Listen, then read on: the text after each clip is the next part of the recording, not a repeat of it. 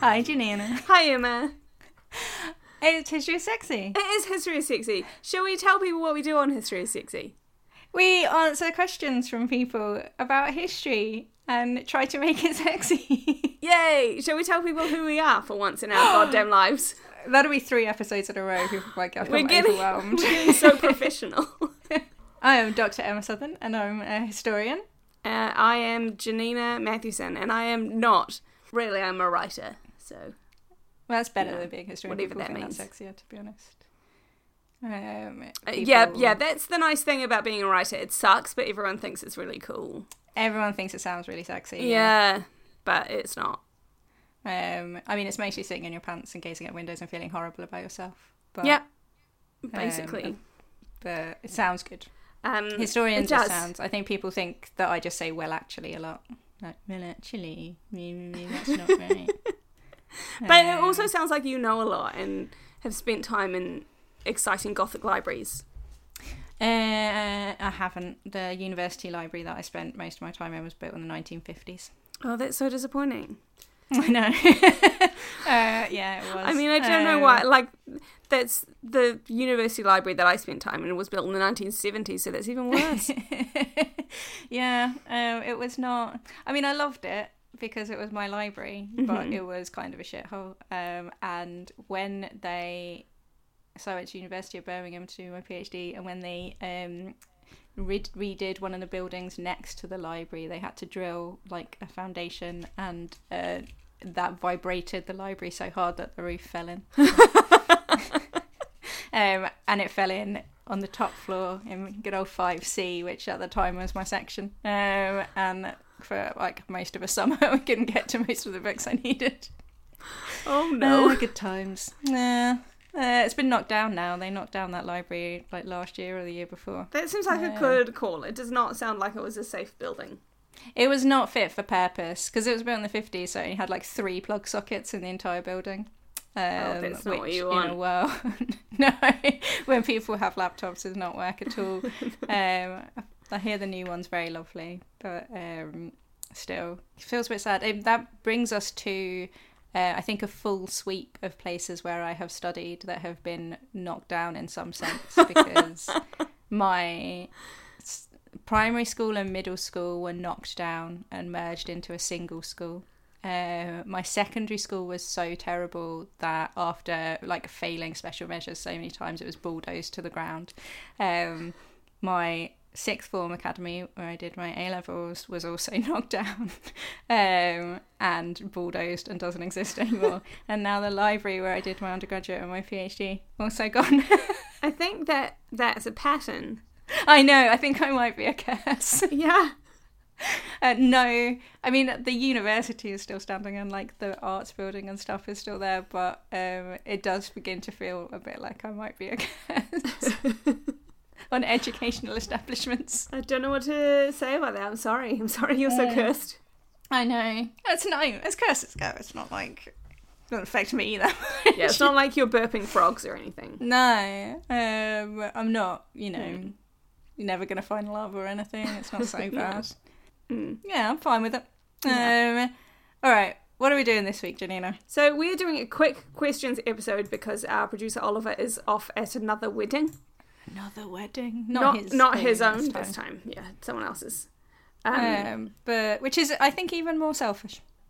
Yeah, but so this means this episode isn't going to be as slickly edited as our usual episodes because I'm going to do it, and I am not an expert by any means at doing that, and also I am very busy this week, so I'm just going to throw it all together in the pile. See what happens. See what happens. So I'm sorry if any of the sound is shit, but I'll do my best. We'll do our best. Yeah. Yeah. Well, there'll be no slickness and good sound effects. Yeah. But people will forgive us, I'm sure. Hopefully. We'll just have to be entertaining on our own, in our own right, and not rely on. Damn it. All right. So we've got some questions. Our first question is. I don't want to be mean about people who've asked us questions, but it's probably my favourite question we've ever been asked. And it's from Luke Whiston, who said, I was recently made fun of by a loved one for watching Barry Lyndon. The thing she took me to task about was a character named Barry in the 18th century, and proceeded to deliberately misname the film Scott/Barry from EastEnders, etc. Who was the first recorded Barry? Help me win this. I can definitely help you win this on 2 fronts. Yeah. Because God, it turns out, Janina, that you care a lot about the name Barry. Look, I got very carried away names in general. So the first thing is, and this is not a direct answer to the question, but I feel like it's important to say, as a professional writer of fiction, your loved one can go fuck themselves. Because, in my opinion, if you're writing fiction, it's already set in an alternate world because there are characters in it that don't exist in this one. So once you accept that fact, you can just do whatever you want. But the trick is you have to sell it to your readers, and that comes down to 1, your own artistry, and 2, their willingness to go with you on whatever ride you take them on. Which brings us to something called the Tiffany problem.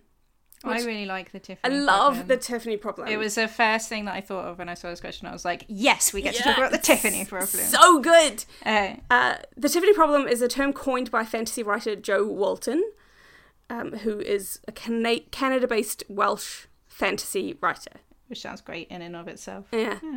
Basically, the problem that is Tiffany is summed up by the fact that Tiffany is a name that has existed since the 12th century, but you cannot use it in medieval fiction because no one will buy it. Yep. It is a shortened version of, I think, Thessalina, something like that. Theophania, that's it. Yeah. And so there are plenty of medieval documents with the name Tiffany in them. Yeah. But you try cannot writing have... it in a piece of historical fiction and people will not let you. No, because Tiffany invokes ideas of some kind of valley girl. Yeah, cheerleader. Yeah, like not a... I don't know, medieval princess or whatever people who write medieval fiction write about. Yeah. But there are all sorts of like versions of that as well, not just in words, but in sounds and things. It's a problem that Foley artists run into all the time where, like for example, the eagles, the cry of an eagle is really shit. So when you see an eagle in a film, what you're hearing is a hawk. I did not know that. I like to think about, so I was listening to a podcast about historical costuming and how historical costuming for men is almost never accurate because they never use the amount of frippery, like for, say, Tudor men, that they would ever use. And in fact, literally before we recorded this, I was watching a stupid video game video where they were picking, it was like Deadliest Warriors Legends, and they had William Wallace like in trousers because they couldn't have him be in a skirt because a skirt looks kind of feminine, and you never have like proper like massive cod pieces and massive kind of like frills all over like early modern clothing because it looks feminine to a modern eye, and so you can do it with little girls, so that's okay, but they never do it with men. Yeah, and there are all sorts of sound effects as well that like just were what people used in the early days of cinema that are completely unrealistic, but we're so used to hearing them in a cinematic concept that we don't accept the real alternative. So let's talk about Barry. Yeah, so that out of the way, that doesn't matter if there was a Barry in the 18th century because you can call it whoever you want. But however, we're going to tell you whether or not there was one anyway. Firstly, we're going to say Barry Lyndon is based on the Thackeray novel, which is called The Luck of Barry Lyndon. Yeah, which was written in the 19th century. 1844, I think. Yeah, so I reckon that William Makepeace Thackeray knows whether someone in the 18th century would be called Barry or not, because it was. Admittedly, his name is Redmond Barry, but he changes his name to Barry Lyndon. So, which actually seems to be a thing that happened a lot, because when I was researching this, found it quite difficult to find information on people who had the first name Barry, because all of the information seemed to be about the surname Barry. Which is a very common one. Which is very common, but the two seem very closely bound up. There are a lot of Barry surnames that have prefixes that normally mean son of, which implies there was a Barry to start with. And there was a lot of things as happened with the oldest Barry that I could find, who was an actor called Barry Sullivan, who was born in 1828. So he's, I don't think, the first recorded Barry. He was just the first one that I could find. But he was the son of Mary Barry. So Barry was her maiden name, and when her son was born, she called him Thomas Barry Sullivan. And then when he became an actor, he started to go by Barry as his only name. This gets really interesting because Mary Barry is one of the Cork Barrys, who are an old family. They are descended from the De Barry family of Wales, who I was not prepared for where this search would take me. The De Barry family was founded No one ever is. History is like this. The De Barry family of Wales is a family who was founded by a Norman knight called Odo, who adopted the name De Barry, which I guess means of Barry, because he was awarded a huge pile of land in reward for his military service, and that land included Barry Island, which we know because his grandson, Gerald of Wales, great name, wrote that all down at some point in the 12th century. Later on, further members of the family fought with the Norman invasion of Ireland and were awarded land in Munster as a reward for their service there, which is where the Barry family of Cork, that led to Mary Barry, comes from. So Barry Island, where the De Barry family got their name, is named after a 6th century saint who was buried there.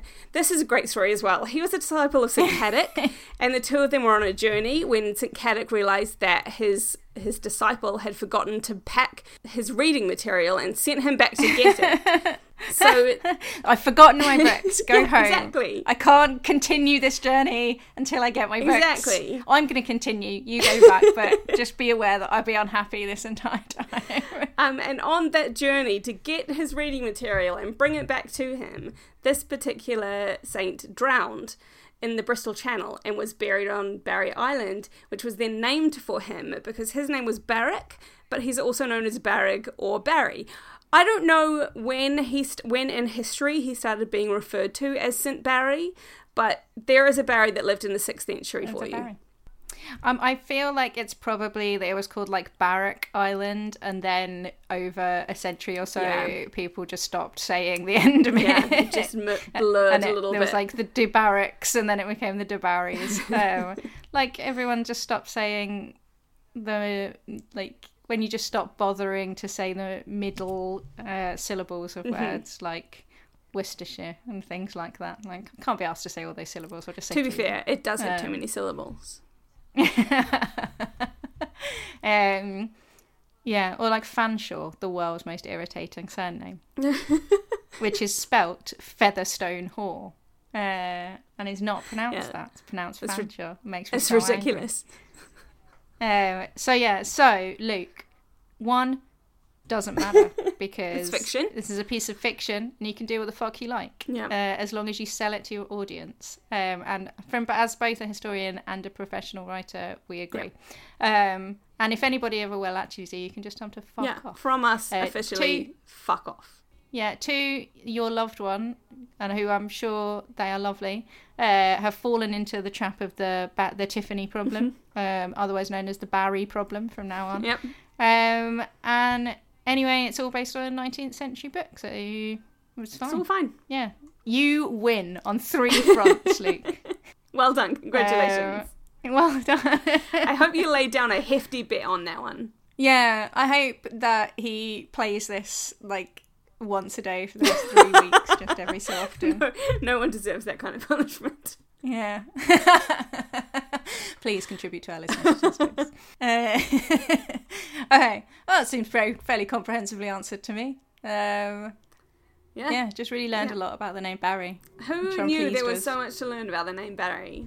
I'll be honest, I learned as much with this next question as well, which I had a great time researching, which is from a good friend of the podcast, Marika P. And she said, how did people, Romans or more broadly, clean their nethers after relieving themselves before toilet paper was invented? So I would feel like we should issue a warning here because this made me clench my buttocks very hard. It all sounds desperately uncomfortable, I have to say. So awful. And I do worry about the nether regions of virtually everyone in history up until like the 19th century. So toilet paper was technically invented in 6th century China, which is fairly obvious given that paper was invented in China, and then started being manufactured in industrial amounts when China became kind of unified, and 14th century China was when they started really pumping out toilet paper, but it didn't make it into the West until the mid 19th century and was patented in America. This is one of those facts that makes you think, why did Europeans think they had the right to conquer the world? They didn't even know how to clean their butts. They didn't know how to clean their butts. China terrible living things. in 3018 and Europe was just like, nah.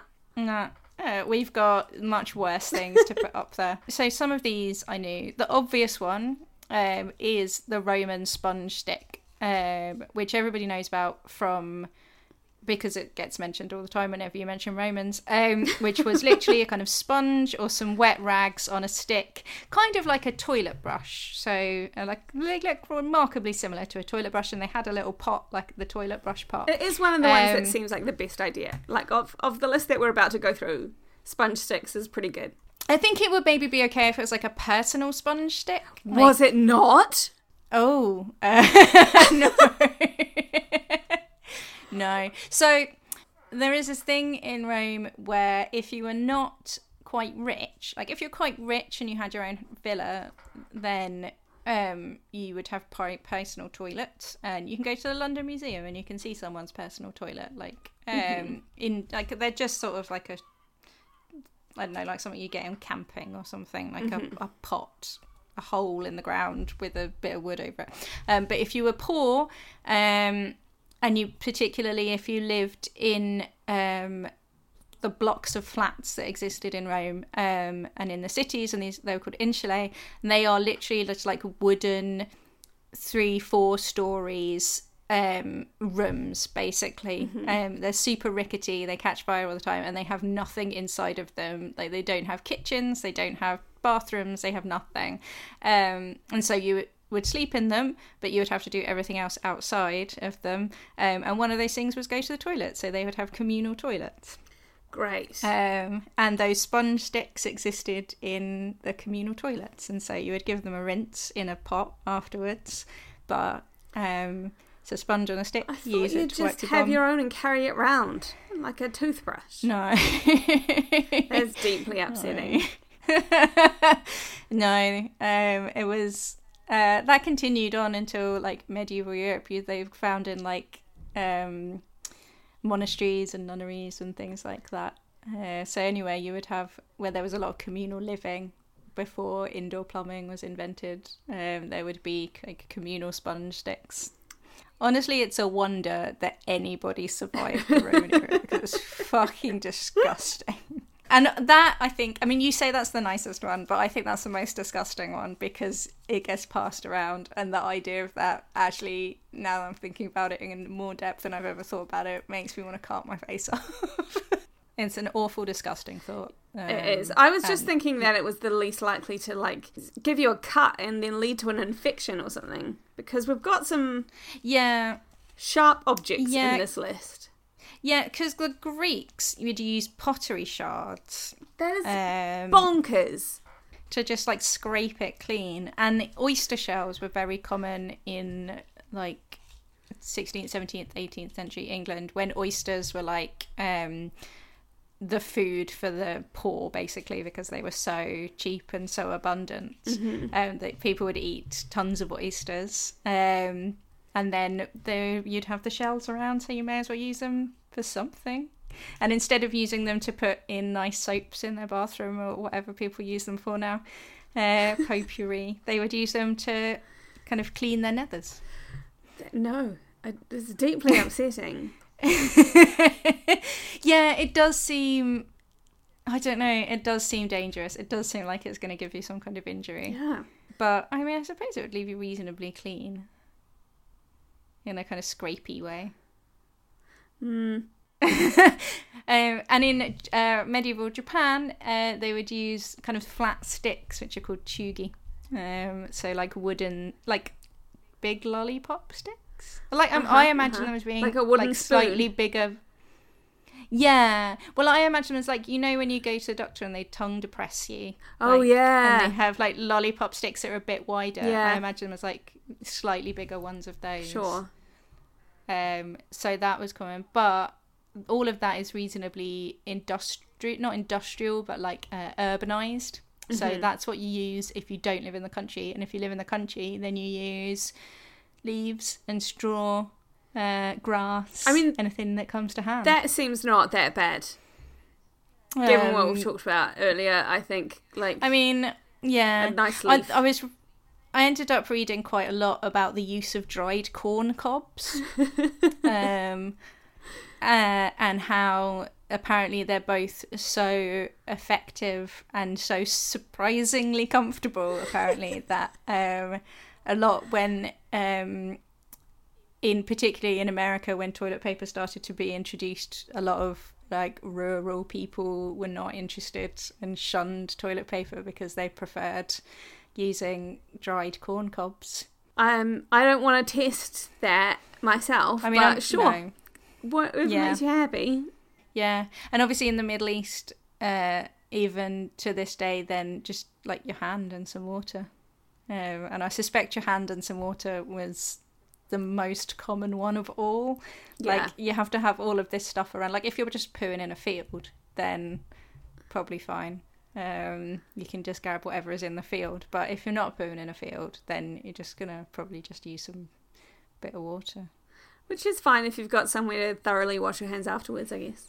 Yeah, that's where B-days come from, isn't it? Just... yeah. All of this was interesting because we've got a question coming up in a few weeks about how people like the history of periods and dealing with menstruation.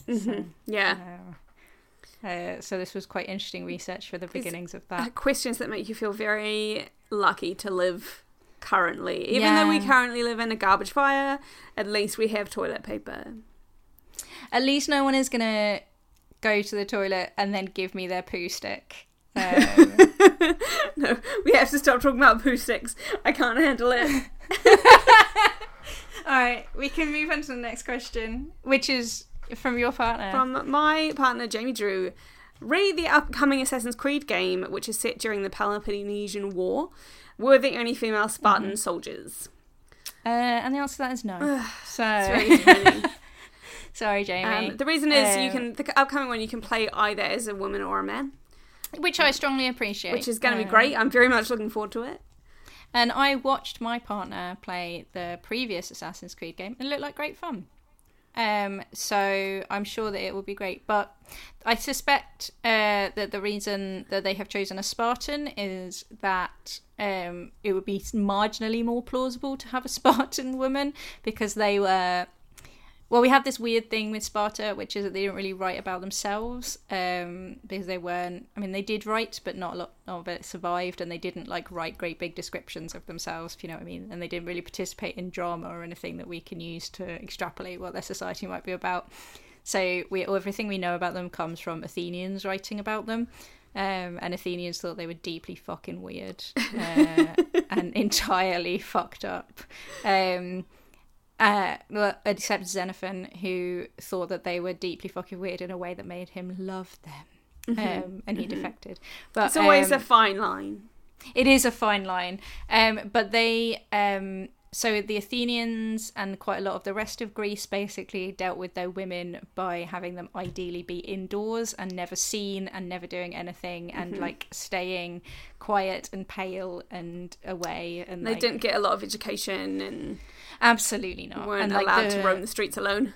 No. And the best thing you could be as a woman was that somebody could say about you was that they were so good at being a woman that no one knew what you looked like. But in Sparta, they tended to treat their women... They were baby machines, and their entire job was creating more...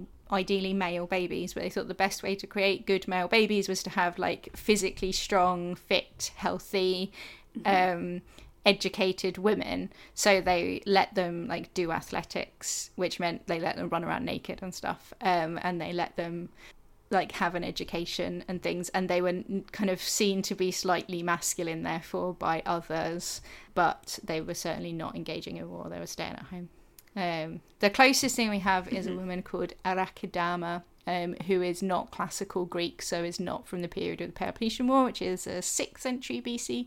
She is from the 3rd century BC, who was a princess when the city of Sparta was being besieged by Pyrrhus of the Pyrrhic victory fame. And basically the siege was coming, and the kings of Sparta said they should send all the women and children away to Crete for their own safety so they wouldn't have to suffer.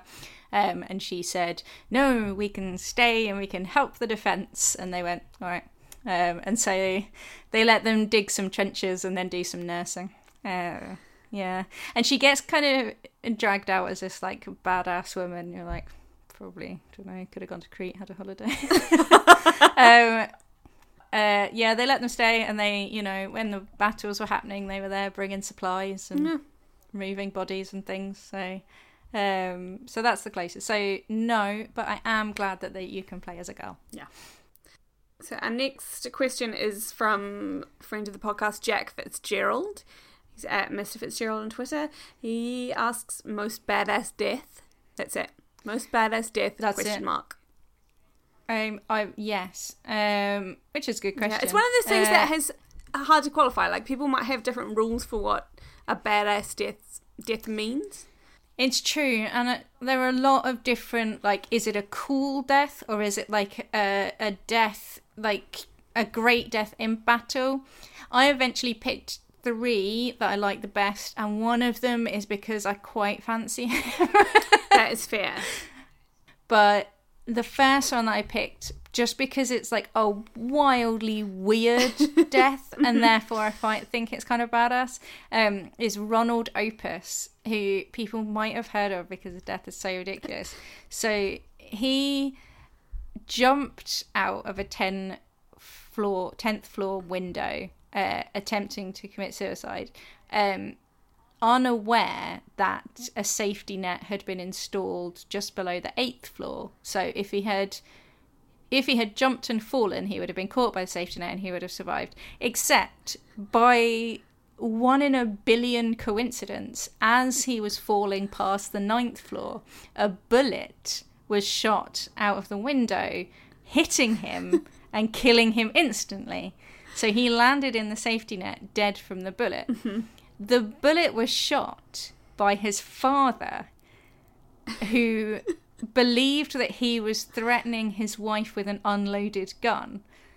It was later found out that he had shot the gun thinking that it was unloaded, but that his son, Ronald Opus, had put the bullet in the gun secretly because he wanted revenge on his mother, and he wanted to kill his mother because she had cut him off financially. So his plan was that he was going to put the bullet in the gun, and then the next time his father threatened to kill his wife, the father would shoot his mother, and then he would win. Basically, Ronald would inherit everything because the father would go to prison and the mother would be dead. Except it had been ludicrous murder plan. It's a ludicrous Agatha Christie-esque murder plan. But he thought that it had not worked because they had apparently been getting along.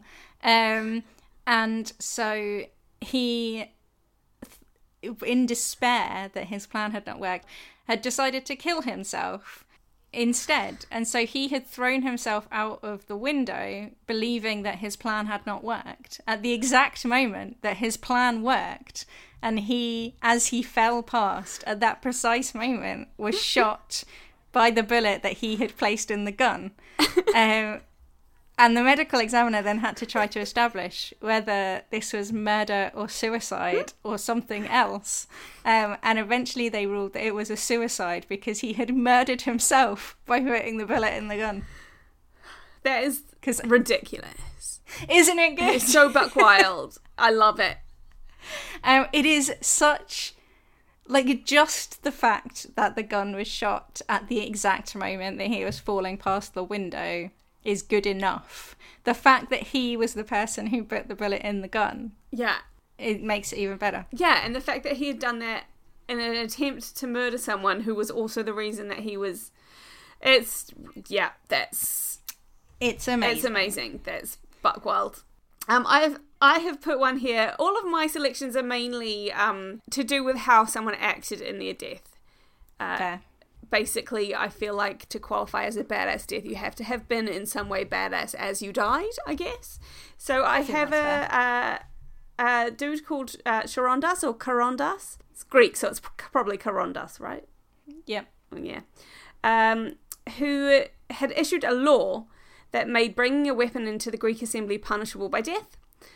One day, went out on a hunt, forgot that he had a knife tied to his belt, and when he went, didn't realise until he went to the assembly, at which point, to uphold his own law, he killed himself. See, I appreciate that. Yeah, it's like, oh, I said this was the rule.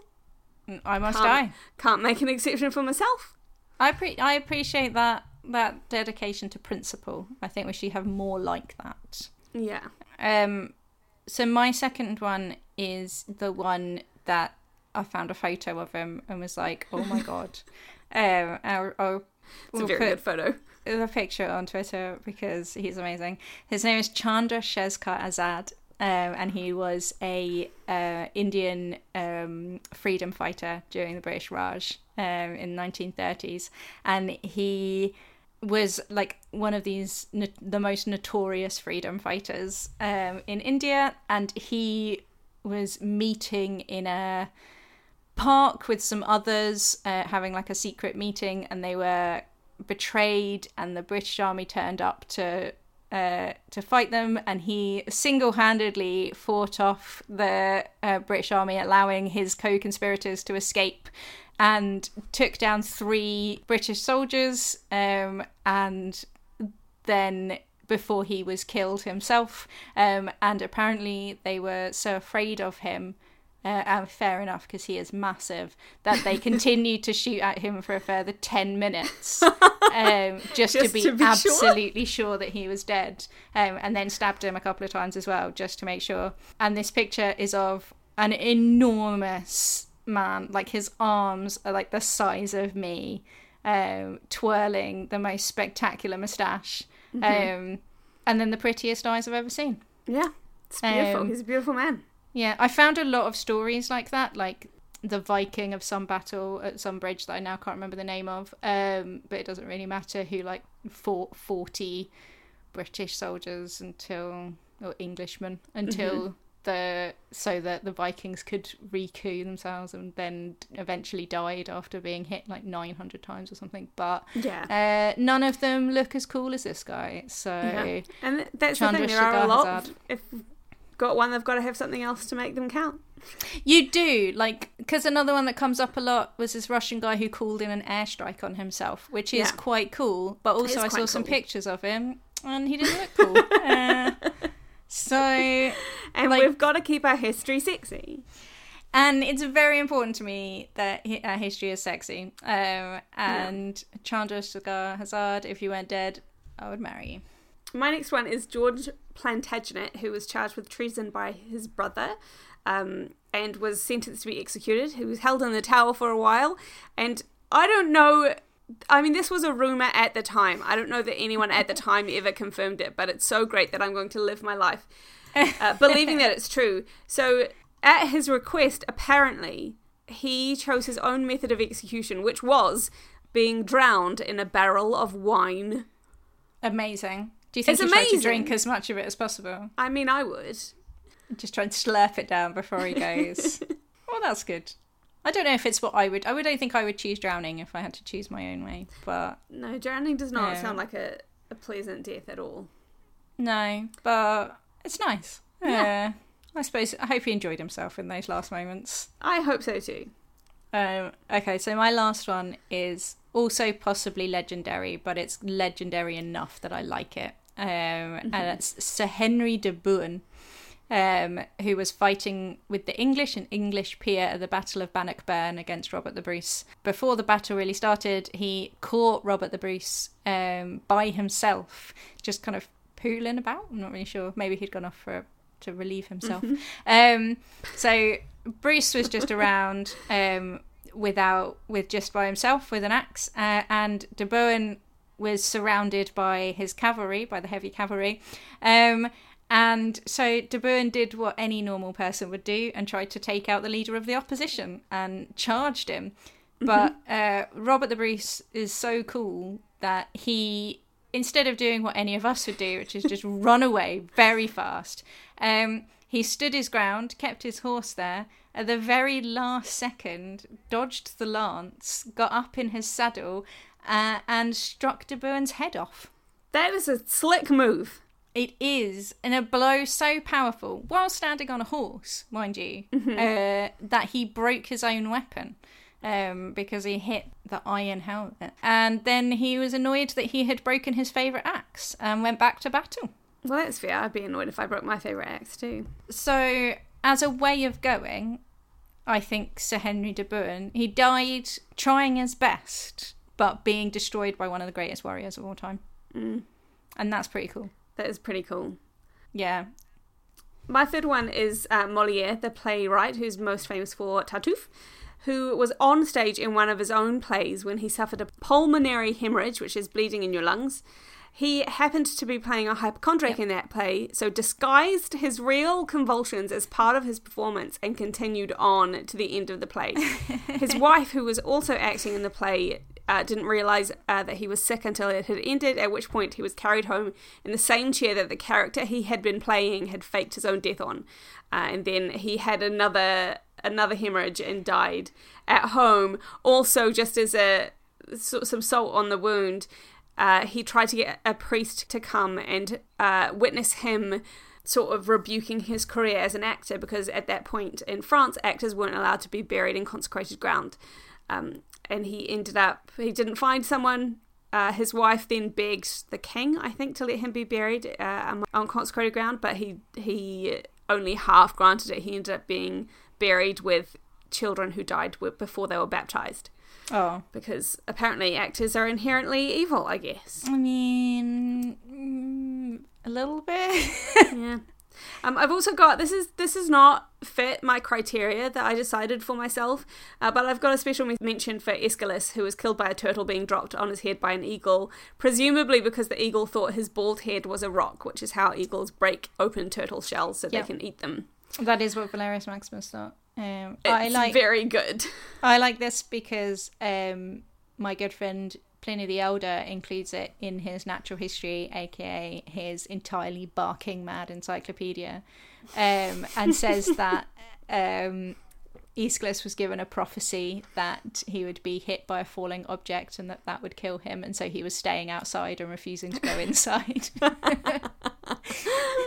Which definitely isn't true, but it's a good story. But as far as anyone is aware, that is genuinely how Aeschylus died. Poor old It's very good. He fought the Battle of Marathon as well. He's a good guy, Aeschylus. Actually no, his plays are fine. They're not my favourites. We're just going to slag off Aeschylus on here. It's fine, I'm sorry, I take it back. Okay. And next question is from Dr. Fidelius of the Good Beard, Good Baby and Good Dogs and Good Wife. And he said, if you could visit any point in history, what would you like to see? This is a tough question, because history is not a nice place for women. I mean, no, there's no point in history that's super great, no. Also, as we've just discovered, if you go to anywhere in history, you want it to be China post 14th century, because otherwise you cannot wipe your bum. Yeah. I see. He did not lay out the rules of this. Is it like you're just going for 10 minutes to have a look, or are you spirited back there, or is it like somebody on Twitter said to me, like, if a portal opened and it was stable and you could like pop back as you wished. So I've decided you'd have to get back to the portal. True. Well, I've decided to read this as like, I don't know, an hour. You get like an hour in a place to see it. To just have a look. Yeah. And then you're going to get spirited back. So you're not going to have to worry too much about grossness. Or like being oppressed horribly, I guess. Because you don't have to live your life there. And which, like, I would have to say, like, obviously, as a Roman historian, I would pick Rome. But the question for me is, like, what point of Rome would I choose? And, like, what question would I want answered, of which there were, like, millions? This is the thing, because it's one of those things where there are so many things that are mysteries about history that I want to know what really happened. But how do you choose? Yeah, I think I would... Like, as a spectacle, I would like to see one of Julius Caesar's or Augustus's triumphs, like the really big ones. Like, not a shit triumph, but like one after Actium or after Caesar defeated Pompey, like a really, really big triumph, like that was like proper massive armies walking through the streets and carrying massive things of gold and prisoners and things. I would like to see that. But at the same time, I would also like to be there at the moment that Claudius died, to know whether Agrippina killed Claudius or not. Ooh. I think I would like to see something that is so long ago that it's become more myth than history. Yeah. Like, almost all cultures have a myth of the flood. So I'd be quite keen to see what really went down there. Okay. Like, where did that actually come from? And that's difficult because you can't point to a specific point in history, and it may be coincidence and it may be from something tiny, but like, I want to know. I want to know how we ended up with all these different myths that tell essentially the same story. The flood, yeah. You want to go to that Indo-European point of the flood. Yeah, which I guess theoretically, if you go from the Christian theory on that, would be Mount Sinai. Yeah. But maybe not. I love the fact that there are loads of different ones. Like in Australia, Australian Indigenous people, their version of it is there was, instead of a dove, it's a kookaburra. Ah. That's basically all that's changed. You still got the ark. And then in some Native American tribes, there was the last man left in his canoe, which had tied to the tops of some trees to stay safe. Yeah. And then a bird flew to his canoe and transformed into a woman, and the two of them repopulated the earth. Oh. See, these are, like, that is one of those, like, mysteries of global culture. Like, why does this story come up over and over again? Everywhere. And I want to go to the point that spawned all of these myths. Like, which is obviously prehistory. Yeah. It's like the Ice Age. Yeah. Yeah. Alright, I think that's both good answers. I would have to go to Rome though. Like, I've spent so much of my life with it. I just need to. Yeah, you're very invested. Although, having said that, with the previous question and this next question, maybe I don't. You definitely don't want to get stuck there. No. So the next question is from Becky, who is at Least I Like Hats on Twitter, and she said, how did they prevent the spread of disease in Roman baths? Like, if someone came in with a nasty foot fungus, how did they keep that from spreading? And disgustingly, the answer is that they just didn't. They saw the baths as a place where you sent sick people to heal, like, to go. They were real keen on like thermal treatments, and like, because they were really big into humours, so like heating people up and then cooling them down again, they thought was great cures for anything and everything. That and rubbing gross bits of animal and plant on you. So it was probably people turning up with a foot fungus that was covered in like hares, brains and nettle, and then washing it off in the stagnant baths that didn't move. They were also really warm and filled with other people's vileness. I mean, the problem is that no one knew at this point how diseases and infections were spread. They did not. They thought that it was humours. And because you were too hot or too cold. There was no emphasis put on hygiene. No, and so they thought that, you would just... I mean, again, from a modern perspective, when you think about the Roman baths for too long, the fact that everybody went there every day, and that they were obviously, like, they're not running water. It's like quite a lot of effort to empty one out and fill one back up again. And particularly the smaller ones were probably utterly rank. and filled with people's horrible foot funguses, foot fungi, and like blisters and other gross things that you have all over you. And then you would nip off to the toilets and use the poo stick and then go home and have a lovely dinner. Everyone is revolting. Yeah, absolutely disgusting. So it wouldn't stay in Rome for very long, but but it's there. Yeah. The next question from John Freeman is: can you find any examples of man-childs, children in history? And like, I'm inclined to say all of them, or a lot of them. The first one that came into my head is Nero, who is, I don't know, like the most entitled man-child of all time that I can think of. I mean, I'm sure there are others. I mean, the first I thought of was Henry VIII. Yeah, fair. Yeah, but I think being a man-child is the result of entitlement, and men of history were pretty entitled. Yeah, and it's challenging almost to find a like monarch, or particularly a monarch who like inherited power, who wasn't, who you couldn't describe as a man-child in some way, who wasn't just like, no, but I want it. I mean, this is the entire premise of season 3 of Blackadder. It is the entire premise of season 3 of Blackadder. And in fact, also season 2 of Blackadder, except she's a woman child. Yeah, she is. I reckon that Prince George IV, was probably a man-child as well. He comes across as an absolute twerp. Yeah. But, yeah, so I reckon loads of them. Yeah, just like fucking all of them, like, I don't know, they're all throwing tanties about not being allowed to divorce their wife. Yeah, not being allowed to invade a city, Yeah, Nero rolling around on the floor, not letting people leave his performances, so they pretended to die so they could get out. Making people hold the Olympic Games on an off year so that he could win all the prizes. I mean, they're all pretty dreadful. I'm now struggling to think of one that I liked. This is legitimately my favourite Jane Austen quote. It's from Northanger Abbey. The lead character says she never reads history because the men are all so good for nothing, and there are hardly any women. It's true.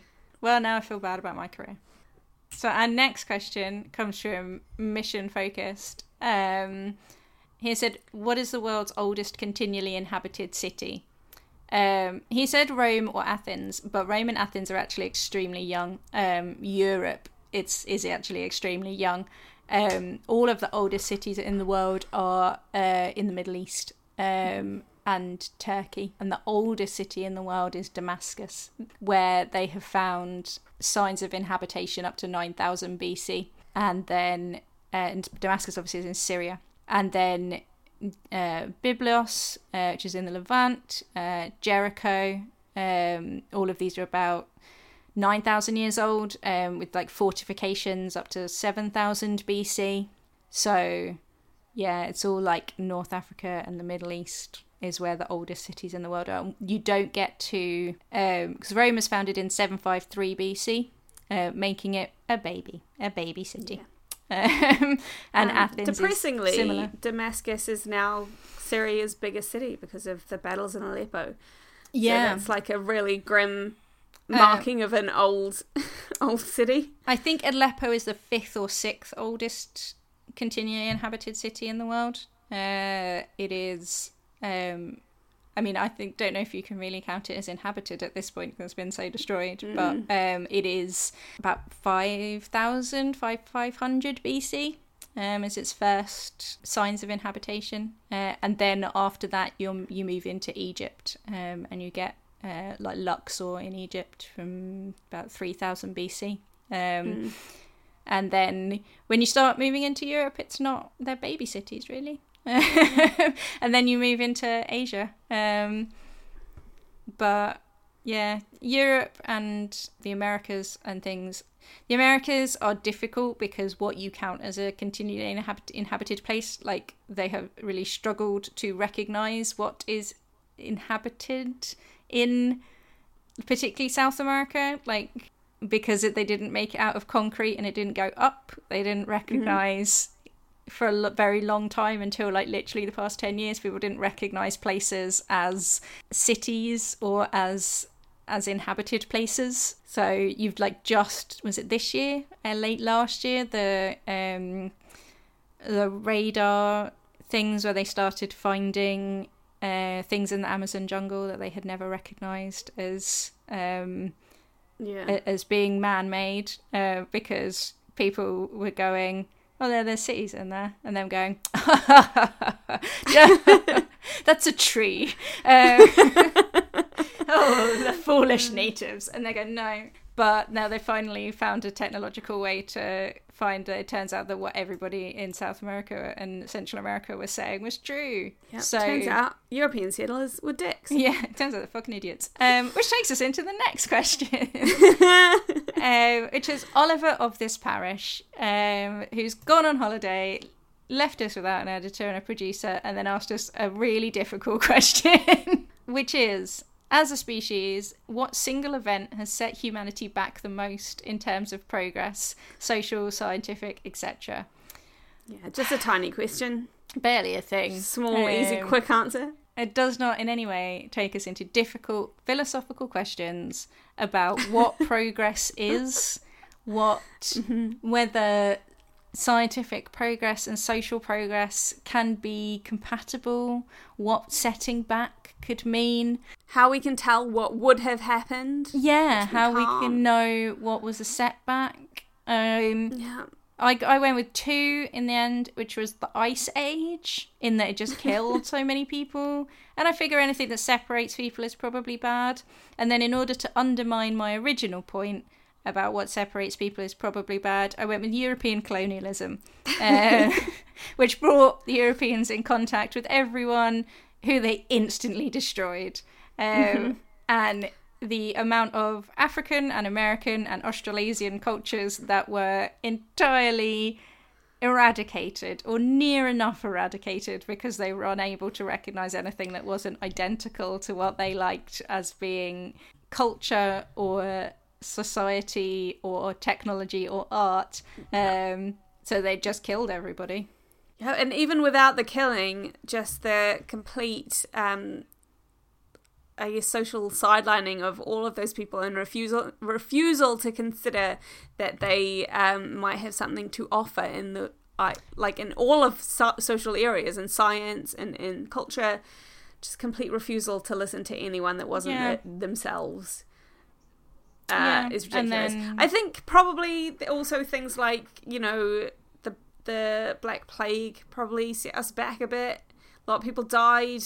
Yeah, but then you see, sort of thing. Like, out of the Black Death potentially came... See, this is my problem with, because, when searching around, a lot of it is, what killed the most people, and I was like, fair enough, but, World War also II... It led to social progress. So, the Black Death, 3 steps later, you get the Peasants' Revolt, and then following on from that, much more social equality, and, and then from that eventually comes the Enlightenment, and then World War II kills many millions of people and is horrific, but do you get the sexual revolution and the invention, the development of universal human rights and the UN out of it? Social progress often comes as a result of horrific activities, and you can't deny that World War II created a lot of technology. Yeah, completely. I mean, wars are one of the places that we make the most medical developments, for one thing. We have ambulances because of war, Exactly. There's nothing, I don't think anything sets us back wholly and completely, but nothing moves us forward wholly and completely either. I think because a lot of things are not necessarily compatible, in the way that when you're talking about technological progress generally happens at the expense of people. The Industrial Revolution happened at the expense of people, and now global capitalism and the technological advances that we get from that happen at the expense of people in the East, and in sweatshops. And social progress happens usually as a result of something horrific. Like something truly horrific has to happen in order to push society into something better or more Which equal. I think is basically because humans are really good at being comfortable. Yeah. It takes a lot to push us to make something better. Exactly. So thanks for that question, Oliver. Yeah, it's impossible, but thank you. So basically, I would say both everything and nothing. Yeah. That's my answer. Great. Good. All right, a nicer question next. Yeah, this is from Rachel Krishna. Did Aphrodite's blood stain roses red? This is a nice little bit of mythology. I love a bit of mythology. We should do more mythology. We should do mythology. I always like to think about mythology. So this is referring to the Greek mythological story that Aphrodite, who was in love with Adonis, until Adonis got gored by a bull, which was sent by jealous, I want to say Hera, but it might not have been Hera. It might have been it's always Hera. I don't think it was Hera. I think it was a male god, but I can't remember off the top of my head. She, as she was running, cut her foot and it bled onto a rose, and it stained the white roses red. And it is kind of basically a just so story, like, well, why does the elephant have a long trunk? Why story and etiology for why Aphrodite was always associated with roses. So roses from the very earliest oral and in all versions of Greek myth, Aphrodite is associated with roses and lilies and anemones. And it is a kind of like, why is Aphrodite associated with roses? Also, why are roses sometimes red and sometimes white, I suppose. Yeah, there is another version, which is that after he was gored, she held him and her tears mixed with his blood, and as they fell on the floor, anemones grew, and that's where anemones come from. But yeah, so it's like a nice... I mean, I felt like... I didn't want to break it to you, Rachel, because you're wonderful, but Aphrodite wasn't real. Yeah, sorry. So sorry. I broke this to her on Twitter and she took it okay. Yeah, this is like, there's a, like, Greek myth is an interesting thing in that it has all of these, like, various different versions of these stories that seem so odd to us because they seem to be describing such physical, real things. And it's like a struggle to get your head around the idea of people believing it and how they believed it and how they interacted with it. And just like believing in gods that interacted with humans on a face-to-face human level, and we're so used to picturing God as a celestial, divine, distant... That's something this is a difference between Greek gods and a god, which is that our god is distant and a creator and beyond anything, whereas the Greek gods the Olympians are not like even the best of the gods. They're immortals, but they are like, they overthrew the Titans, who are like the even greater gods. Like, there's loads of different types of gods, and these are just the ones that are around. And they're not really, like, divine in that, like, that way, in that mysterious, unknowable way. They're immortal. And they are beyond human, but they are not inhuman. They are dickheads. And so their behaviour is human and flawed and weird. And most stories are about how they would just fuck about with humans. But they're a lot of fun. They are a lot of fun. Yeah, I really recommend the Madeline Miller books, Song of Achilles, and the most recent one, Circe, as like really, really good descriptions of how the Greek gods are not divinities, but are completely flawed and awful, and how you could... And she has the best Athena I have ever read. She's just terrifying. Like, wanted to hide under my pillow because she scared the life out of me. And yeah, the most recent one is fantastic. It's got the best Odysseus I've read as well. Totally recommend it. But yeah, I've never read them, so I can't comment. they're really good. Our next question is quite nice too. It's from Anna Scott. Have you talked yet about that soldier who marched over a mountain and came back with a friend? Because even if it's not true, I think about him every day. Which is fair, because this is my favourite history fact of all time. And then people try to tell me that it's not true, but I have decided from research that it actually is. So what happened is, in 1866, the tiny country of Liechtenstein sent pretty much their entire army to war. And they sent, there's two different versions of the story. One says that they sent 80 men and the other one says that they sent 58 men. The older sources say 58, so we can probably go with that. And they sent them to war, and then 59 people came back. So not only did they not lose a single soldier, but they made a friend. And through a lot of digging, we found out that he was an Austrian military liaison. So they went to fight with the Austro-Hungarian Empire. And so they came back with an Austrian military liaison. And according to the museum in Vaduz, which is I'm going to say capital city, but the entirety of Liechtenstein, his name was Kaiser Jäger Lieutenant Radinger. That's so beautiful. So they went over to war, made a friend, and came home again. And then he just hung out for a little while. I found a Reddit thread discussing this story where someone talked about their grandfather who had been in the Navy in World War II. And they conquered a German ship and took the entire crew as prisoners of war. But because, just like them, the German soldiers had just been conscripted into the army, weren't there for ideological reasons at all. They were all just basically being forced to fight against their will. They all bonded super hard and became best friends and kept in touch for years after the war was over. Aww. And had, like, reunions. That's which is so beautiful. nice. The time it's so nice. I'm imagining them being like, and do you remember I got you in a headlock?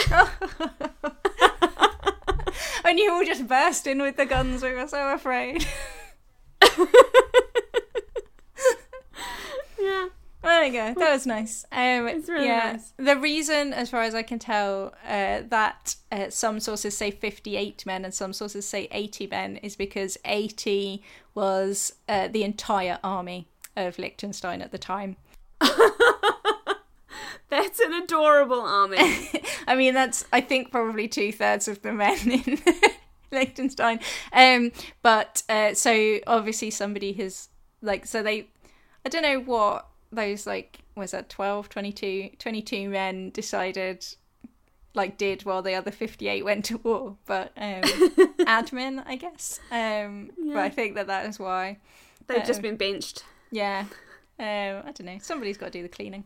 My other good fact about Liechtenstein is that Vaduz is so teeny tiny that it's got a prison, but the prison doesn't have any real facilities, so just the nearest restaurant does all the food for it.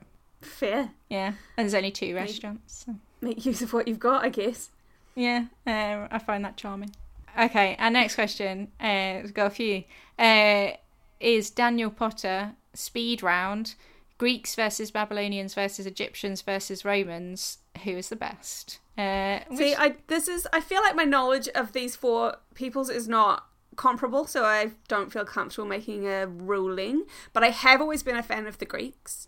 They seem so much more chill than the Romans. I know you disagree, but Romans are very angry, whereas Greeks just seem to relax a bit more. I don't see. I always think of the Greeks as, like, the thing with the Greeks is that for pretty much all of Greek history, like, they're little city-states, and so every Greek is doing war, whereas the Romans, after, like, 99% of them don't have to do any war at all. So they're just chilling, living their urban lives, going to their disgusting baths, and, you know, building an empire. Whereas the Greeks, like, they're either farming, climbing up a preposterous mountain to do some voting if you're in Athens, which is, I don't know if you've ever climbed the Pnyx, but it's stupidly high, or like digging up olives, climbing a mountain, or going to war. Those are the three things that they do. Also, I have been playing recently a bit of, and I know we've already talked about Assassin's Creed, but I've been playing a bit of Assassin's Creed Odyssey, which is set in ancient Egypt. So I am pretty pro-Egyptian right now also. They were pretty good. That is, yeah, that's I know hardly anything about the Babylonians except for their kidnapping of all of the Israelites, ancient Jewish peoples that time, and their hanging gardens. That's all I've really got. So I don't really know where I rank them. I mean, they had a good empire. The problem with Egyptians and Romans, like Greeks, basically talking about Athenians. Babylonians, that's like a self-contained like culture. But Egyptians and Romans, like Egyptians is 3,000 years of history, Romans is 1,500 years of history. Like, it's tough to pick one bit of that. But in the end, I studied all four of these at undergraduate, and it was always the Romans that had my heart, unfortunately. Well, I'm going to stand by the Greeks, I think. Yeah, that's fair. Just for tension. Just for tension. We can't all agree on everything. Okay. We've got another light, easy, breezy question next, though. Yeah, this is from Owen Monkey, which I forgot to write down, but that's who it's from. So, light, easy, breezy question, which we'll answer in 2 words. Do you think that anything that happens in human history is inevitable, or can we as a thinking species create our own future? Well, I have a library of books that can answer this question. The thing is that, and I feel like this is something that a lot of people I know are experiencing right now on a deeply existential level. Yes. Is that I think we all feel like we should be able to control human history on an individual level, but that's not possible because we're just one person, and if thousands and thousands of people think differently to you, there's not a lot you can do to change things. Yes, and we now live in a massive, interconnected, global world, and everything is shaped by the interaction of so many economies and forces and social structures that have rules and not lives, but like they are much like a bureaucracy is basically an artificial intelligence. Like once you've got enough people following the rules, then it becomes an intelligence of itself that is almost impossible for one person to change. But also I think we often underestimate how to the extent to which things kind of happen organically, just because everyone en masse is just kind of doing what's in front of them at that moment, trying to get through their own life. That big changes are the result of those millions of individual efforts, and you can't do a lot to control individual efforts. My favourite sort of example of this is how angry people get about grammar and new words and that sort of thing. Because language is a completely organic beast that evolves on its own and that you can't control, and the rules of grammar are actually there to describe how we speak rather than to rule it. So whenever you see someone losing their shit because someone on the internet has said small instead of small, that's just an example of someone desperate to control something that actually can't be controlled by anyone because it happens organically.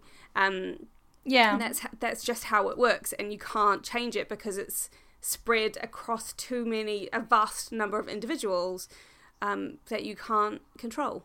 Yeah, and I think that so this is like obviously the great question almost of what is history. Like for a long time we adhered to great man theory, which has now become in all of those bloody like Great Women That Changed the World books, Great Woman theory of like the individual changes history, that there is one person can change history just essentially through force of will.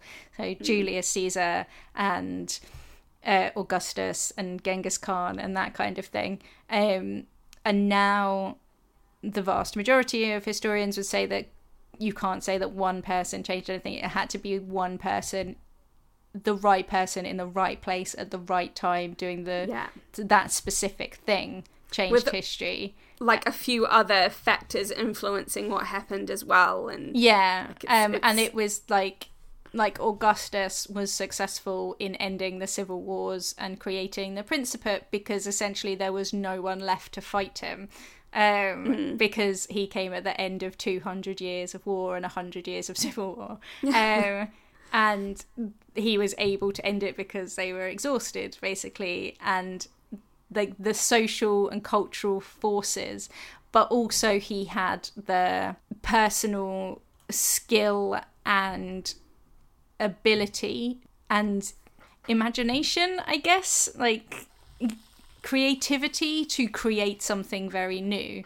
So it had to, if it had been somebody else in that position, then it would have been different. And so he did create history in that way because nobody else would have done it like that. And he did manage to manipulate the Roman people very well. And it is totally possible to manipulate behavior. Like we look now at all of this research into like a while back when Facebook did that thing where they manipulated people's feeds to see if they could change their moods and then change their behavior. And you totally can like change behavior based on what you show people, but you have to be, you can't kind of go against the grain, if you see what I mean. Like you can shout forever people using apostrophes wrong, but you can't. You have to kind of push people into it. It has to be the social cultural forces have to be on your side already. It's like there was I've been listening to a podcast called In the Dark about a kidnapping, which is basically, it was at the end of the 80s, which was the decade of stranger danger, but it was the one case that caught national interest to the extent that that's where sex offender registries came from, this one case, because it came after so many others. Or if you look at the Me Too movement, that is the cresting of a wave that built for decades and owes its strength to the millions of women who spoke and weren't listened to until we got to this moment when suddenly they were. And that's kind of how it's the slow changing of ideas and perceptions in individuals that spreads is how things change, which is very amorphous and difficult to lock down. It is very difficult to lock down, but I mean, I think technically as thinking beings we should be able to control history or control our future or control where history goes, but at the same time there's so many of us that that's not easy. That's the thing. We live in an individualistic society, but we are only one of billions. So that's the context of all of our decisions. Yeah. So that's an easy question. Yeah, that's a nice little bit of easy breezy existentialism on a I don't know night. what makes me want to lie awake for the rest of my life staring at the ceiling more, the poo stick or the fact that we can't control anything. I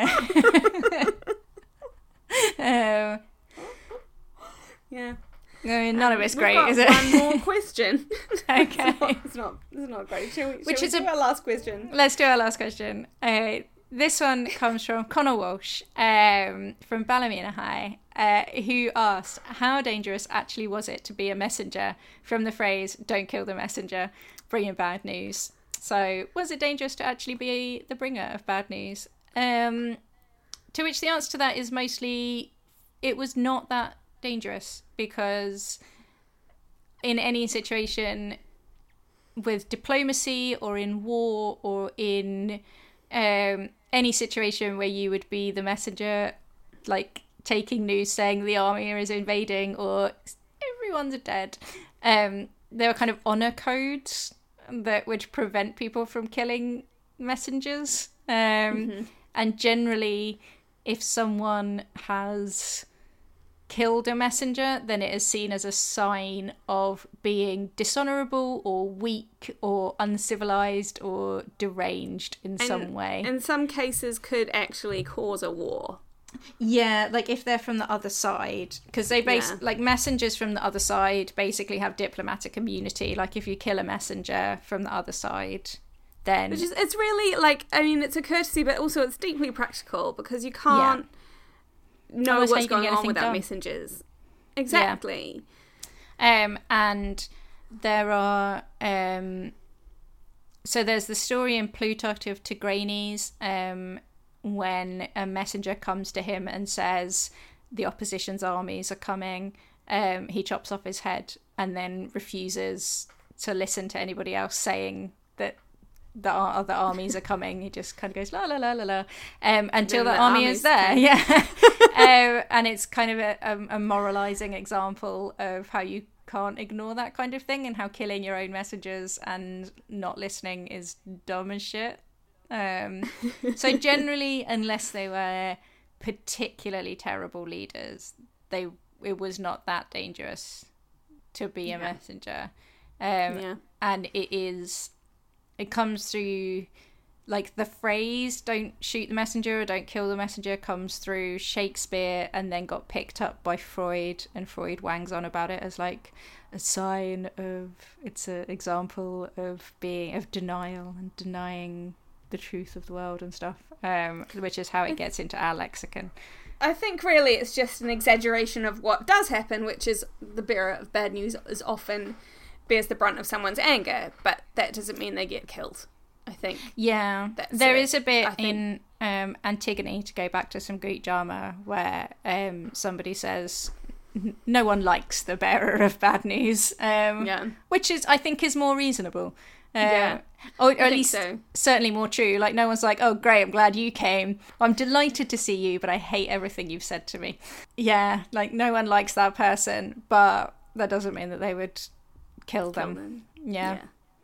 Because that would be decidedly impractical. It would be impractical and unchivalrous. So when you get chivalry codes, unchivalrous, when you're in honour societies where a man's honour is all he has, then it's dishonourable, and if you lose your honour, you may as well just be dead. Yeah. Unless you are in Plutarch a deranged Eastern king, in which case you may as well just be dead. Basically the same as far as he's concerned. Yeah. But that's quite nice to know. It's nice to know that messengers weren't getting killed left, right, and centre. It is. I don't know what kind of a job being a messenger was, but I hope it was good. Yeah. Anyway, that's it. That's all our questions. That's us. That was quite a lot, though. That was quite a lot.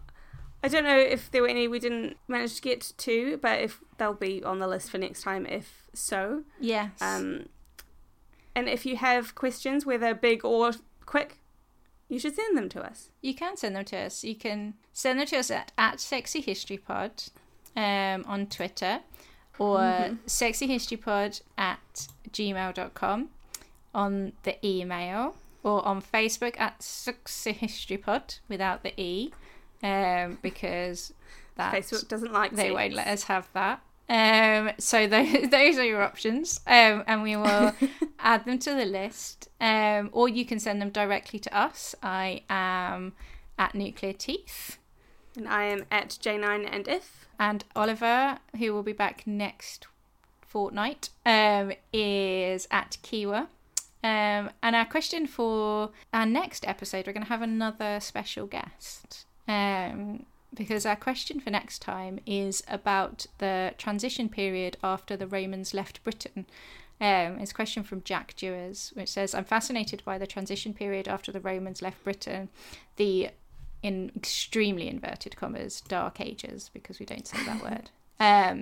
The extent to which Romanised Britons kept up Roman life, how they coped with what must have been a devastating collapse of the existing order. I know enough about late antique and early medieval Britain to know that I don't know anything about it, and that it is a highly complicated area, because I did a lot of my PhD on that period in mainland Europe, continental Europe, and specifically avoided doing Britain because it's hard. So we have got Dr. James Harland, who did his PhD on early medieval Britain, and who is now a research fellow at the Universitat Tübingen, to come and tell us the answers, basically. And he will... he's going to come and tell us all about what it was like in 4th and 5th and 6th century England. Yeah. Nice. Yeah, exciting times. That'd be good. Because it's a tough period of history, so that should be enlightening for everybody. Yeah. Yeah. I don't know anything about that period of history. I'm excited. See, so few people do, and it's partly because it's really complicated. And as I say, I know precisely enough to know that... it's kind of field of nettles that is tough to walk through. So, but James did his PhD with one of my favourite early medievalists, so he's going to be good. Yeah, that should be good. Okay, I think that's it. I think that is it. Yeah, until next time, Janina. Yeah, talk to you soon.